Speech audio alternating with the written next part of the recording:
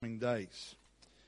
Matthew 16, starting to read at verse 13, says, When Jesus came into the coasts of Caesarea Philippi, he asked his disciples, saying, Whom do men say that I, the Son of Man, am? And they said, Some say that thou art John the Baptist, some Elias, and others Jeremiah. So that's Elijah and Jeremiah, the prophets from the Old Testament, or one of the prophets. And he says unto them, But whom say ye that I am? And Simon Peter answered and said, Thou art the Christ, the Son of the living God. Amen. And with the Lord's touch on us this morning, we want to teach from this focus today. Who is Jesus Christ and why does it matter? Amen. The Lord never once tried to conform himself into an image or into a profile that made him suitable to the concepts of his society, that made him palatable to their preferences. And neither will he do so for you and I today. God does not change. The change needs to come from us. It is our understanding, it is our way of living, it is our way of thinking that must conform to God, not the other way around. And we need to recognize that we are living in a generation where we are demanded, is probably not even a strong enough word, to conform to the preferences, the tastes, and the sensitivities of every which way that people may choose to live, may choose to identify, may choose to be offended or outraged. Such is the world in which we live that it almost seems like everybody is tiptoeing around everybody else because we don't want to hurt people's feelings. Now, I have no desire to hurt anybody's feelings, and I don't think we should have that intention. But we need to recognize that preference is just that. It's only preference. It's not truth.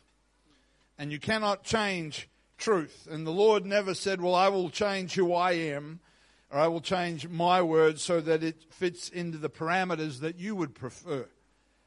That's not the way that God operates. And we cannot have a concept of God that is just comfortable for us and expect Him to be okay with that. We can't say, well, this is the version. I've heard many times people say to me, well, I believe God this, and I believe God that, and I believe God sees my heart, and I believe God knows that my intentions are right. And they make those statements sincerely. But just because you believe something doesn't make it true. You can believe in the Loch Ness Monster if you want to. But I'm pretty sure Nessie's not there. You may have a different opinion. That's okay. We can still be friends. You're a little crazy, but that's all right. It's very important that we have faith. Faith is crucial.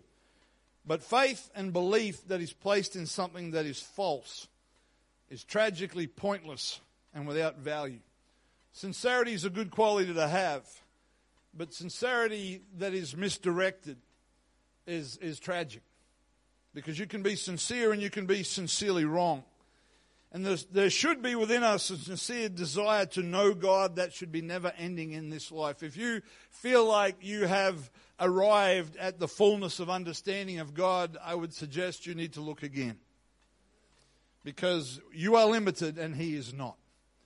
And just recently I was in a conversation with somebody whose intellect far surpasses mine, and they made the comment that they're coming to understand that they will never plumb the depths of the Word of God. And that's a wise statement to make. It is. It is a wise statement to make. But even in the acknowledging that we can never grasp all there is of God, He wants us to know who He is. It is not His intention that He remains some mystical, far away, blurry idea that we can only ever sort of distantly relate to. That is not His intention. It is definitely true. Paul wrote to the Corinthians in 1 Corinthians 13 and 12, and he said, For now we see through a glass darkly, but then face to face. Now I know in part, but then shall I know even as I also am known. And that's a powerful statement. He was acknowledging that I am so limited in this life, and what I grasp and understand in the present is it's incomplete. But when I get there, John said that we shall see Him and we shall be like him. Amen. Amen. But it is so important that if we are going to be people of faith, that there is a genuine desire that in this journey that we would know who it is that we worship. That we would know who it is, because you are putting your confidence and you are putting your eternal destiny in the hands of the one you choose to believe in. And so it matters. Amen. And so this is going to be a reasonably long lesson, perhaps. I might be faster if I get too excited. We'll see. But there are some different views. There are many, many different views actually in the world about who Jesus is.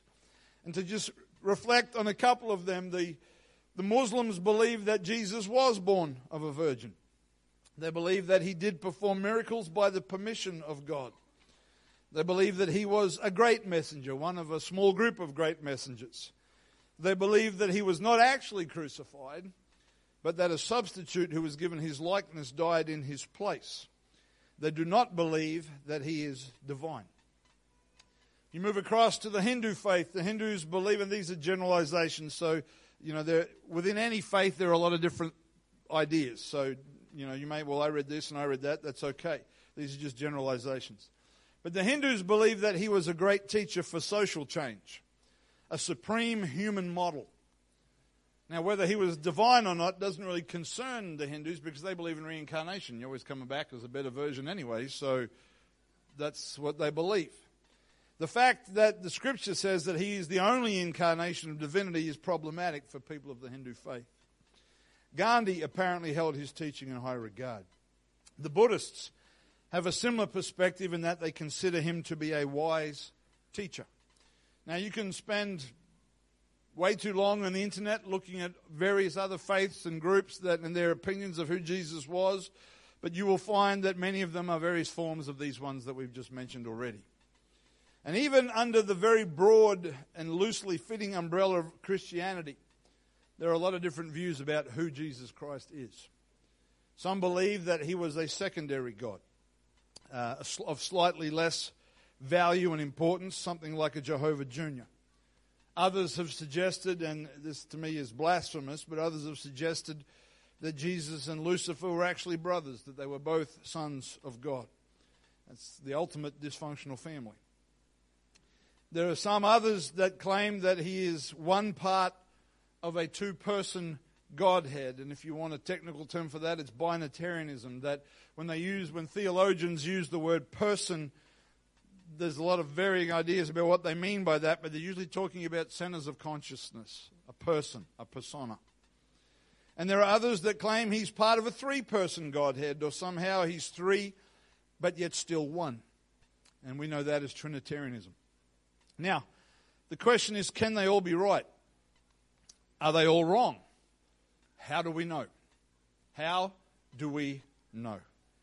John 5:39 says, "Search the Scriptures, for in them you think you have eternal life, and they are they which testify of me." We must come back to the Word of God. We must come back. Not everybody can be right. If there is such a thing as truth, then there has got to be such a thing as false. And if one person says this and another person says that, and they're opposite, they both can't be right. That just doesn't make any sense. But the platform that we all begin from, or that we should at least begin from, is firstly that we believe in God. I hope today you believe in God. I hope today that you believe that there is a God, that we did not evolve from sea sludge and then a couple of squillion years later drop down out of a tree and walk on our hind legs, but that we believe that God made everything. Amen. We believe in God. We believe that the Bible is true and that it is infallible. This is very, very important. It's very important, because if we believe that the Scripture is open to question regarding its veracity or its truthfulness, then everything becomes an opinion. If the Word of God is not true, then there is no way to have an established truth whereby we can measure things against. And that is the philosophy of this age. The world believes that there is no absolute truth anymore, but that you are able to have your own truth, and that other people should respect your truth if it's different from their truth.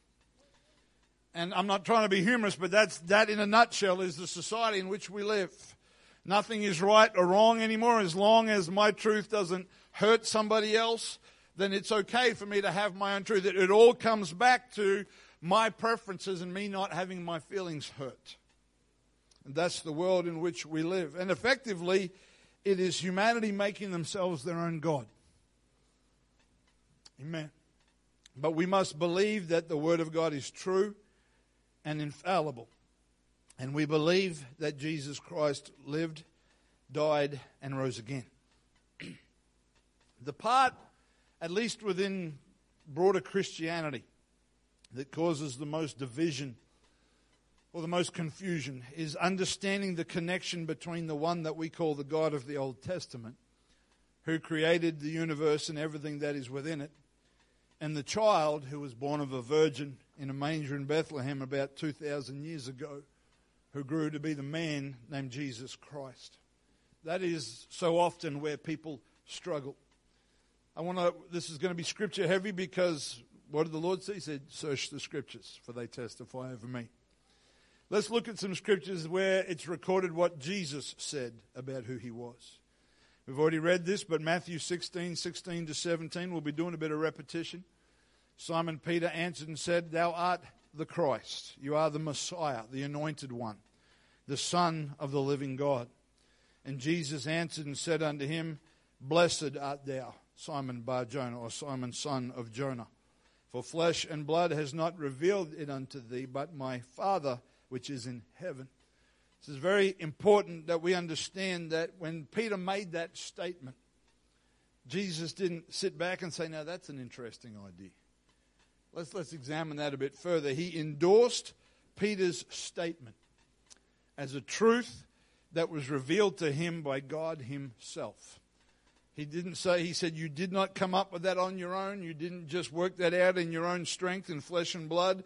But he said, the Father which is in heaven has revealed that unto you. That's a powerful statement of endorsement. We need to not just skip over that. Across in Mark chapter 14, Jesus is on trial in the kangaroo court that he would be convicted in Mark 14 and 61. When they were accusing him, it says, but he held his peace and answered nothing. And again, the high priest asked him, there are so many tangents in this lesson. When you understand the role of the high priest in the Old Testament, you understand that Jesus Christ was our high priest. The irony of a high priest challenging the identity of Jesus Christ is quite incredible. Again, the high priest asked him and said unto him, Art thou the Christ? Are you the Messiah, the Son of the Blessed? And the King James blessed has capitalized. It's talking about the Lord. And Jesus said, I am. And you shall see the Son of Man sitting on the right hand of power and coming in the clouds of heaven. When he finally responded to their questions, he acknowledged that he was the Christ. He was the Savior. He was the Messiah. In John 5 and 43, and we could teach a lesson on every one of these verses, the Lord said, I am come in my Father's name, and you receive me not. If another shall come in his own name, him you will receive. When Jesus said he came in his Father's name, he wasn't only speaking of where his name originated or the one that had given him his name, but he was also speaking of having the power and authority of that name. When he came in the Father's name, he was saying, that's where my name came from, and I have the power to operate in that name. Amen. In John 8 and 12, then spake Jesus again unto them, saying, I am the light of the world. He that followeth me shall not walk in darkness, but shall have the light of life. Jesus is the light of the world.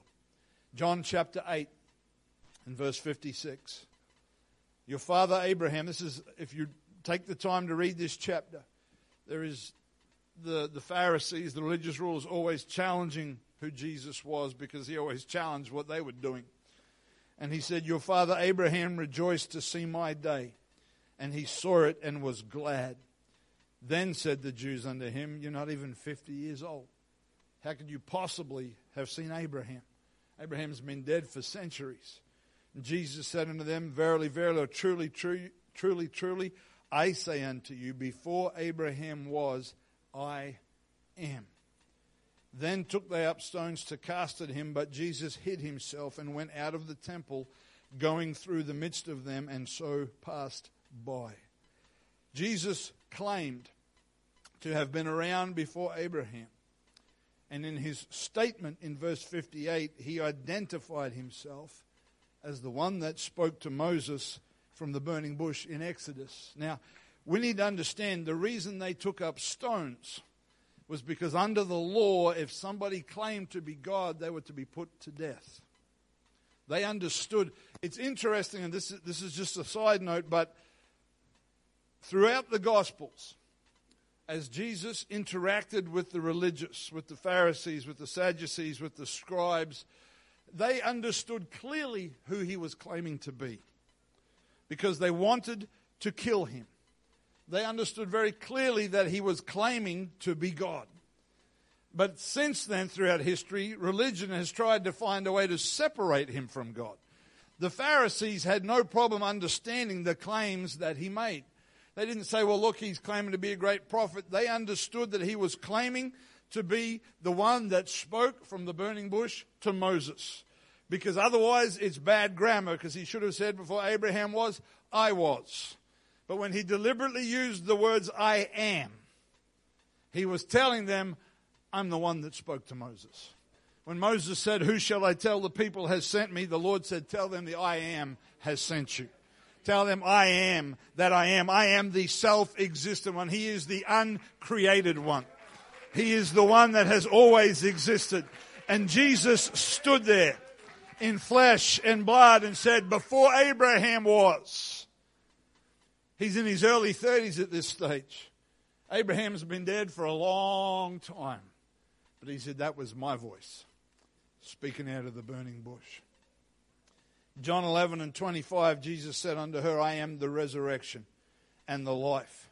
He that believeth in me, though he were dead, yet shall he live.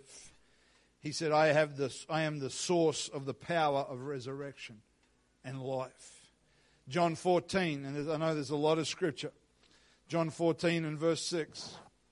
Jesus saith unto him, I am the way, the truth, not a truth or a way, but the way, the truth, and the life. No man cometh unto the Father but by me. Then he said, if you had known me, you should have known my Father also. And from henceforth you know him and have seen him. We read this in hindsight and we think, man, these disciples were a bit slow. They've really taken a while to get up to speed. But you have to understand the revelation of who this man was. These are Jewish men.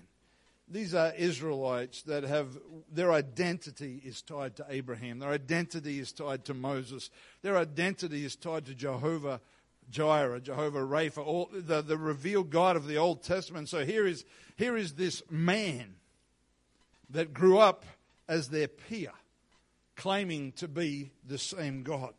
In verse 8, Philip, who's still scratching his head, says, Lord, show us the Father, and it suffices us. So that we'll be happy if you'll just show us the Father. And Jesus said unto him, have I been so long time with you, and yet hast thou not known me, Philip? He that has seen me has seen the Father. But how sayest then, show us the Father? Believest thou not that I am in the Father, and the Father in me? The words that I speak unto you, I speak not of myself, but the Father that dwelleth in me, he doeth the works. There are some powerful statements in this passage. Firstly, Jesus stated that he was the way, the truth, and the life, and that nobody could come to the Father except by him. Then he made some very incredible statements. The first one was, he said that if you've seen me, you've seen the Father. He didn't say you've seen a representative of the Father. He didn't say you've seen his ambassador. He didn't say, he wasn't the substitute teacher for the day. He said, but if you've seen me, you've seen the Father. It doesn't matter how you slice that. That is a powerful statement of the identity of Jesus Christ. And then he went a step further and he said that the Father actually dwells or lives within me. Amen. So that's just some of the things that Jesus said about who he was. So what did the writers of the New Testament after the Gospel say about who Jesus was? In Acts chapter 20 and verse 28, the Apostle Paul is making his final remarks, if you like, to the elders, to the leaders of the church at Ephesus. It's the last time he's going to see them. And this is what he says. He says, "Take heed therefore unto yourselves." That's some good advice. Keep yourself right with God. "And to all the flock," to the church, "over which the Holy Ghost, over which the Spirit of God has made you the overseers," the leaders, the shepherds, the pastors. He said, take care of yourself first. And that's a very good principle. If you're involved in any ministry or leadership of any kind, you got to be healthy. Take care of yourself first.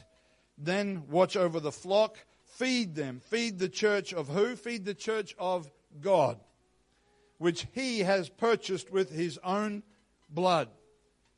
Who purchased it? God purchased it. Whose blood was it? It was God's blood. When did God ever have blood? In the man Jesus Christ. And the Scripture has no problem making a statement that says that the blood of Jesus was the blood of God. He was God manifest in the flesh. Amen. Philippians chapter 2. If some of these scriptures are new to you, I would encourage you to commit some of them to memory.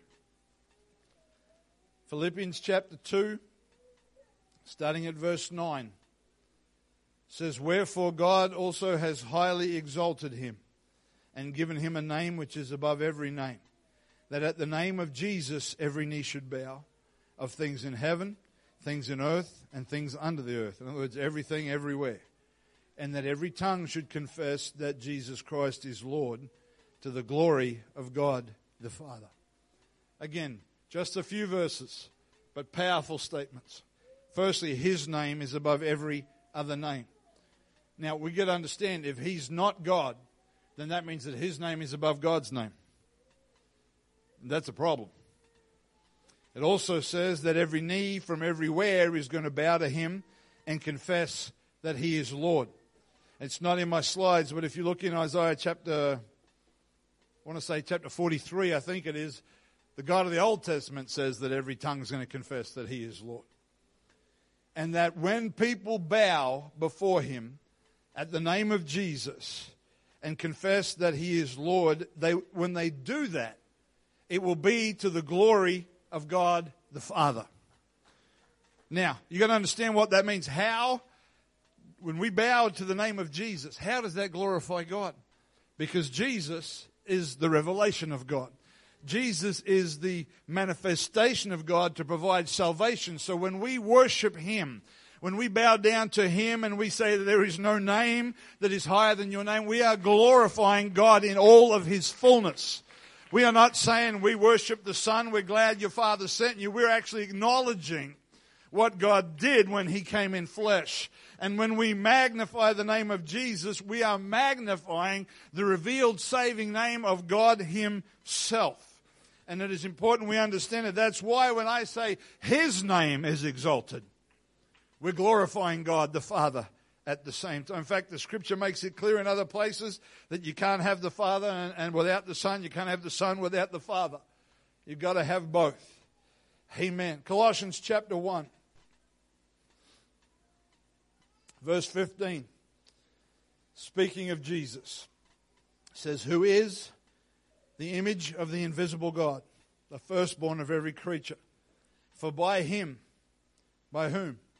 This image of the invisible God. "For by him were all things created that are in heaven, that are in earth, visible and invisible, whether they be thrones or dominions or principalities or powers, all things were created by him and for him."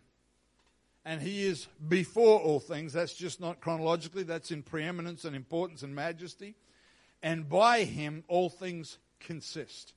Everything is held together by him. And he is the head of the body, the church, who is the beginning, the firstborn from the dead, that in all things he might have the preeminence, that he would be before everything. For it pleased the Father that in him should all fullness dwell. Again, so much in this passage. There's something about understanding who Jesus is that needs to stir our hearts. Amen. He is the image of the invisible God. He is the seeable of the unseeable. What did he say in John 14? He said, Philip, if you've seen me, you've seen the Father. He is the image of the invisible. Amen. For by him were all things created. How could he have created everything if he's only in his early 30s? The Father that dwelleth in me, he doeth the works. The Spirit of God that was manifest in the humanity of Jesus Christ is the one that moved on the face of the waters in Genesis chapter 1. It is the same God. Amen. And it pleased the Father that all fullness should dwell in him. That's not saying that they were co-working together, like co-pastoring, or, co-leading, but he was acknowledging that this was the expression of himself. The Lord made it clear that he would not share his glory with another. Colossians 2:9, if you've never memorized this verse, you can do it in about 2 minutes. For in him, speaking of Jesus, dwelleth or lives, resides all the fullness of the Godhead bodily. All the fullness of the Godhead bodily. Going back to Colossians 1:19, in a more modern translation, it says, for God in all his fullness was pleased to live in Christ. Amen. Amen. 1 Timothy chapter 2 and verse 5 says, for there is one God. How many? One. The Jews believed it. It was a part of their identity. It has been the consistent message from Genesis through Revelation. And the endeavors of the world and even religion at large to separate him does not come from God.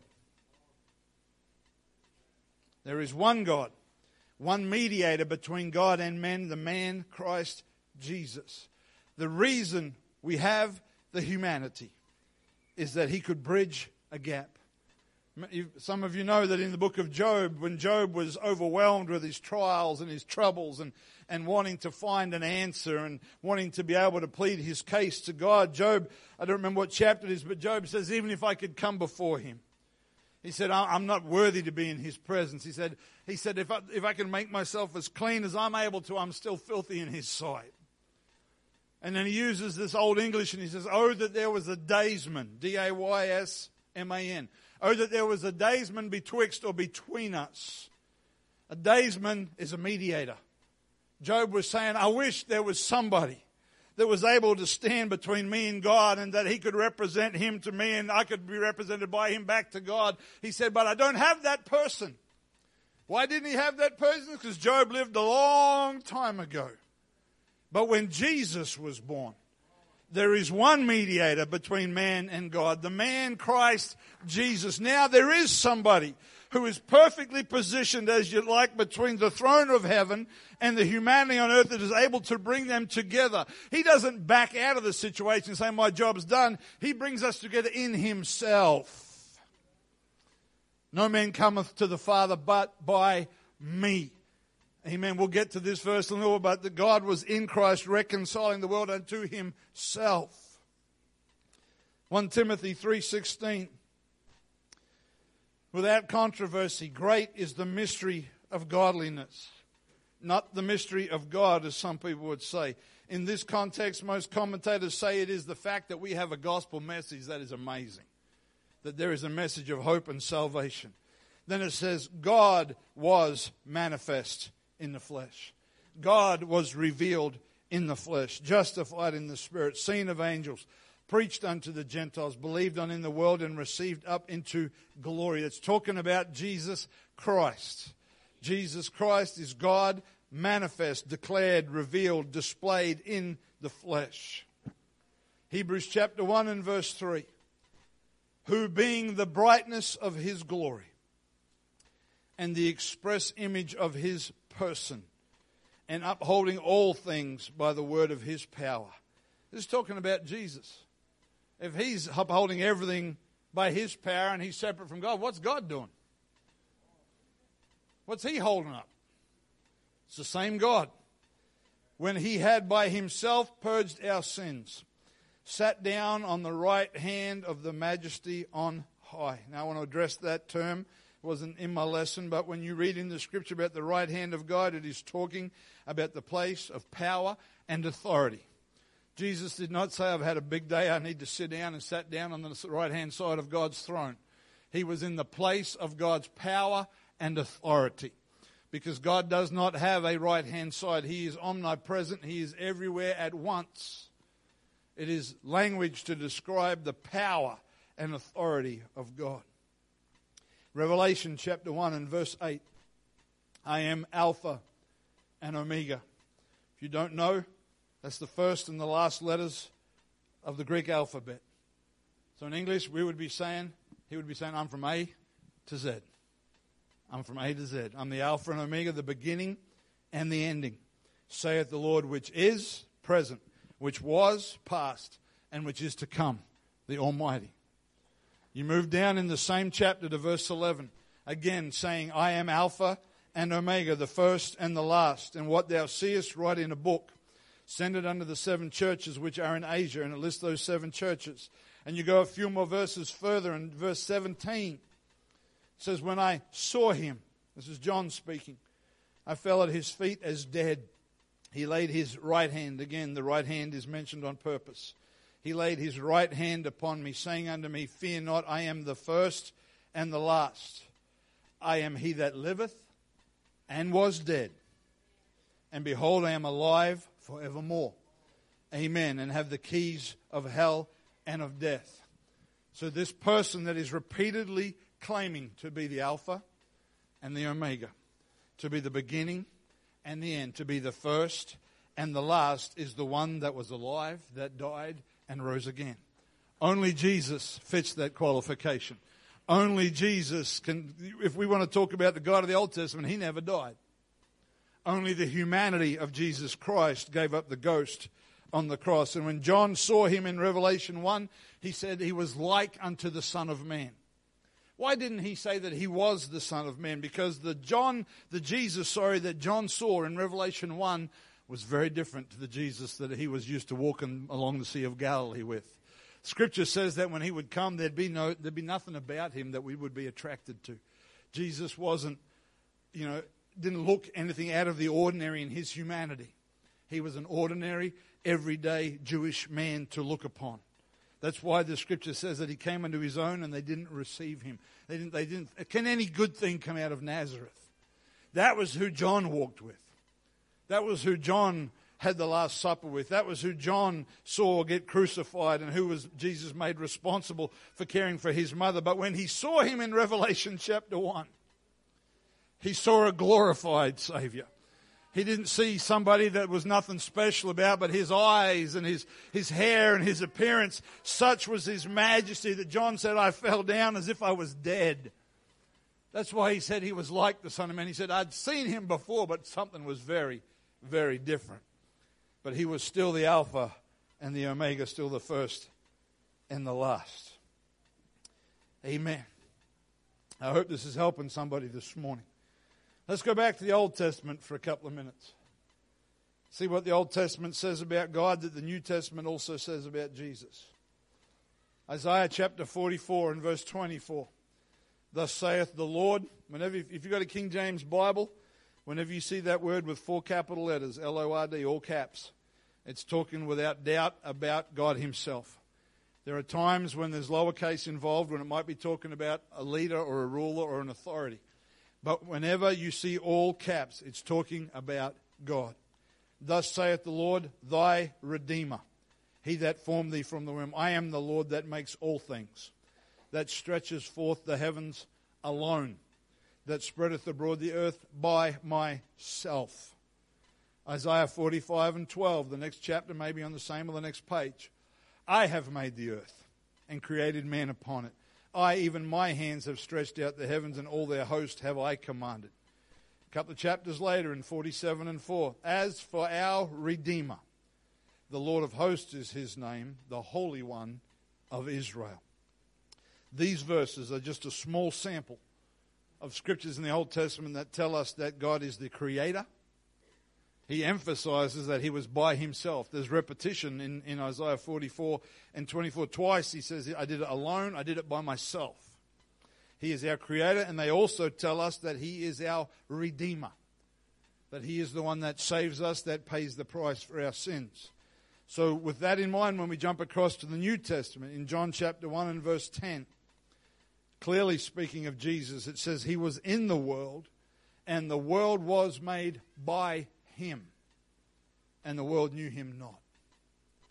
Colossians chapter 1, we've already read this, but we're going to read it again. Colossians 1, verses 15 through 19. Who is the image of the invisible God, firstborn of every creature, for by Him were all things created, that are in heaven, that are in earth, visible, invisible, basically everything. It's ticking all the boxes. He made everything. He's before all things, and by Him everything is held together. Amen. John chapter 4 and verse 42.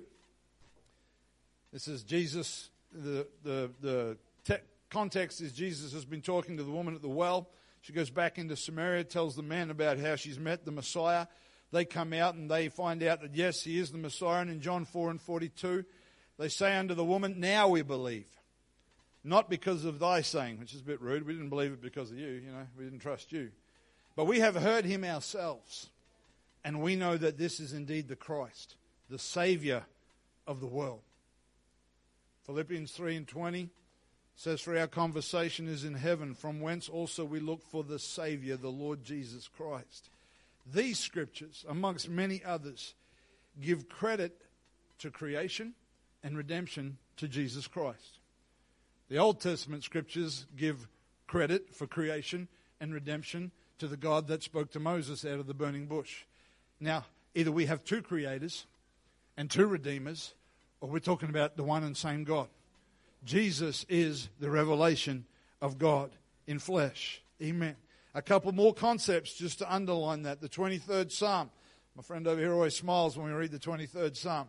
And verse 1 says, the Psalm of David, the Lord is my shepherd, I shall not want. John chapter 10 and verse 11, Jesus said, I am the good shepherd. I am the good shepherd. And the good shepherd gives his life for the sheep. Isaiah chapter 41 and verse 4. Who has wrought and done it? Or who's done this work, calling the generations from the beginning? I, the Lord, all capital. The first, and with the last, I am He. And we already read from Revelation chapter 1, verses 17 and 18. I am the first and the last. I am He that lives, was dead. Behold, I am alive forevermore. How is it possible that Old Testament describes one and New Testament gives the same attributes? How can the God of the Old Testament, who is eternal, invisible, and an omnipresent spirit, that word simply means He's everywhere at once, how can He be the same as this man who was born in Bethlehem? How can He be God and be the Son of God as well? We've read this verse already, but 1 Timothy 3 and 16, without controversy, great is the mystery of godliness. God was manifest in the flesh. God revealed Himself in the flesh. Amen. And these verses are not in my slides, but there are so many prophecies. Isaiah chapter 9 and verse 6, for unto us a child is born. Unto us a son is given. The government shall be upon His shoulder, and His name shall be called Wonderful, Counselor, the Mighty God, the Everlasting Father. Somehow this child is going to be the everlasting Father. It has to be the revelation of God. It is not a part of God. It is not a delegated secondary God that they considered expendable. But such was the love of God that He took upon flesh Himself. Galatians chapter 4 and verse 4 says, when the fullness of time was come, God sent forth His Son, made of a woman, made under the law. Hallelujah. Manifest. God was manifest in the flesh. Manifest simply means to appear plainly, to reveal, to display, to make visible. That's why Colossians calls Him the image of the invisible God. Amen. Whenever you read in the Scriptures, and we could go all day on this, but whenever you read in the Scriptures about the Son or the Son of God, it is always speaking about that man, the image of God. Was God somehow shrink-wrapped, squeezed down, condensed into the body of Christ? No, because God is still everywhere at once. But God used that revelation to reveal himself to humanity. He reached for humanity through Jesus Christ. He redeemed us through Jesus Christ. By sending a delegate? No, but by being in Christ. 2 Corinthians 5:19, to wit, or to know, to understand that God was in Christ. You see, the people that believe that there are multiple persons suggest that it was the Son of God that came in flesh. But the Bible says that God was in Christ, reconciling the world unto himself, bringing the world back into relationship with their Creator, not imputing their trespasses unto them, and has committed unto us the word of reconciliation. We talked about that a couple of weeks ago. The fullness of God. All of God's nature and attributes dwell, reside, live in Jesus Christ. Was he a man? Absolutely he was. He got hungry. He got tired. He felt lonely. He experienced our weaknesses. Was he also God? Absolutely. He spoke to the storm and it obeyed his voice. He cast out demons. They recognized him before he opened his mouth. He healed the sick. He raised the dead. He raised himself from the dead. He said, you destroy this temple and I will raise it up. He said, I am the resurrection and the life. So who is Jesus Christ? He is the one true living God, revealed or declared as a man. He's not simply a part of God. He's not a delegated sacrifice, but by coming in flesh, he bridged the gap that the gulf of sin had put between us and our Creator. It's a little bit of a cliche, but somebody said accurately, we could not go to him, so he came to us. Amen. So that's who Jesus Christ is in a brief little bit of a Bible study. Why does it matter? Is it just, well, that's what our church believes, so that's our truth? Why does it matter? Galatians chapter 1, in verse 6. Paul said, I marvel that you are so soon removed from him that has called you into the grace of Christ unto another gospel, which is not another. He says, not even a gospel. But there be some that trouble you that would pervert the gospel of Christ. But though we or an angel from heaven preach any other gospel unto you than that which we have preached unto you, let him be accursed. That's a powerful, powerful passage of Scripture. You don't mess with the message. You don't mess with the message. The message is that for God so loved the world that he gave his only begotten Son. 2 Corinthians chapter 11, verses 3 and 4. But I fear, lest by any means, as the serpent beguiled Eve through his subtlety, so your minds should be corrupted from the simplicity that is in Christ. For if he that cometh preaches another Jesus, whom we have not preached, or if you receive another spirit which you have not received, or another gospel which you have not accepted, you might well bear with them. Paul was worried and he was warning. He wasn't saying, well, that's okay, you just have your own version. He was saying, I am concerned that somebody will come. And he warned the early church about people that would preach another gospel or another Jesus. It is important. Why is who Jesus Christ is matter? It's important because the gospel depends upon the identity of Jesus being accurate. The message of salvation, of the death, burial, and resurrection of Jesus Christ depends upon who he said he was. He said, unless you believe that I am he, you shall die in your sins. Amen. If we preach about a Jesus that is not scriptural, we do not have a connection with the Word of God. Romans chapter 1. And I'm nearly done. Romans 1, starting at verse 21. This is a tragically accurate definition of the world in which we live. Because that when they knew not God, they glorified him not as God, neither were thankful. I'm telling you, it's powerful to be grateful. But became vain in their imaginations, and their foolish heart was darkened. Professing themselves to be wise, they became fools. They changed the glory of the uncorruptible God into an image made like corruptible man, to birds and four-footed beasts and creeping things. Wherefore God also gave them up to uncleanness through the lust of their own hearts, to dishonor their own bodies between themselves, who changed the truth of God into a lie, and worshipped and served the creature more than the Creator, who is blessed forever. Amen. Romans chapter 1. It's the second part of it particularly is a horrible passage of Scripture in its graphic description of man's rejection of God, but then also of the consequences of that rejection. It speaks to us of how they took their eyes off God. They changed His glory. They changed His truth.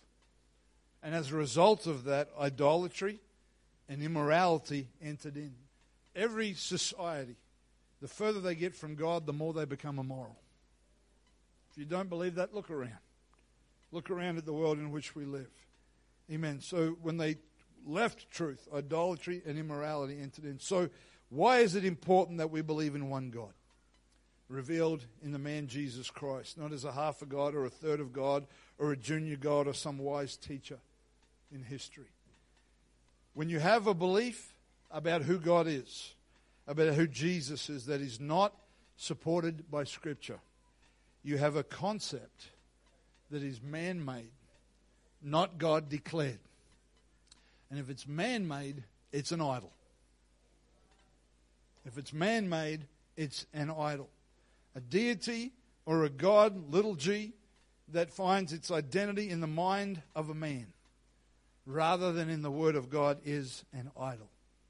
Now, please do not misunderstand me. I am not suggesting that people who attend churches that teach these things are actively idol worshippers. Many very sincere people that worship in many different churches have a concept of God that is actually closer to Scripture than the doctrinal statements of the church they attend. But any doctrine teaching about who God is that is not biblical misrepresents God's character and His identity, and He does not recognize it as Himself. There are many things through history that have been supposedly done in the name of God that God has had nothing to do with. It's a lot of things, and people say, well, Christianity, this happened. They talk about the Crusades and this and that, and all of those things happened, and they were all wrong, but they were not endorsed by God. They were men doing what men wanted to do and taking God's name to try and give what they were doing some authority. And if you study church history, and you can be relieved, we're not going to get into a lesson on that right now. But throughout church history, in what became, I guess, the organized, orthodox, and often state church, there were councils through history. They called them church councils. There was one in a place called Nicaea. There was one in Ephesus. There's one in another place called Chalcedon. And so often the focal point of discussion in these church councils was about trying to understand who God and Jesus were. And they came up with this theory, and they came up with that theory, and they came up with all these different theories. They should have just looked at the Scripture. When the Pharisees said, we're going to stone him, because when he said, before Abraham was, I am, they knew without a doubt the claim that he was making. Nowhere do we find this separation in the Word of God. But God is still one. Hear, O Israel, the Lord our God is still one. Still one God. And Jesus is the revelation of that God in flesh. Revelation chapter 4 and verse 1 as I close. It says, after this I looked. Behold, a door was opened in heaven. And the first voice which I heard was, as it were, of a trumpet talking with me, which said, come up hither, and I will show thee things which must be hereafter. Some suggest this is a statement about the rapture of the church. Verse 2 says, and immediately I was in the Spirit, and behold, a throne was set in heaven, and one sat on the throne. Stand with me if you would this morning. It matters who Jesus is. It matters who Jesus is. We do not have to be highly educated and qualified theologians, but we must know who we worship. We must know who we worship. Thank you, Jesus. When we stand before Him, He will be glorified. We will see Him. The language of the book of Revelation describes the Lamb as if it had been slain. It's symbolic. There wasn't a fluffy animal sitting on the throne, but it was the glorified Jesus Christ that was still representing what He had done for us in redemption and His sacrifice and the price that He paid. Amen. There is still... why was that the first commandment if it doesn't matter? Why did the entire identity of Israel surround the fact that there is only one God? Of all the things God could have chosen, He said this. And when they got to the New Testament and they came to Jesus and said, which is the first commandment? And he didn't even miss a beat. He said, hear, O Israel, the Lord our God is one Lord. Think about who was saying those words. He was quoting His own word from the Old Testament. And He was saying, that's who's here. Amen. If I've challenged your theology this morning and you don't agree with me, please don't get offended and just walk out. Let's have an opportunity to open the Scriptures together. Because what God's Word says is more important than your opinion or my opinion. It's what He says. That's why the Bible says, let God be true and every man a liar. Father, we love You.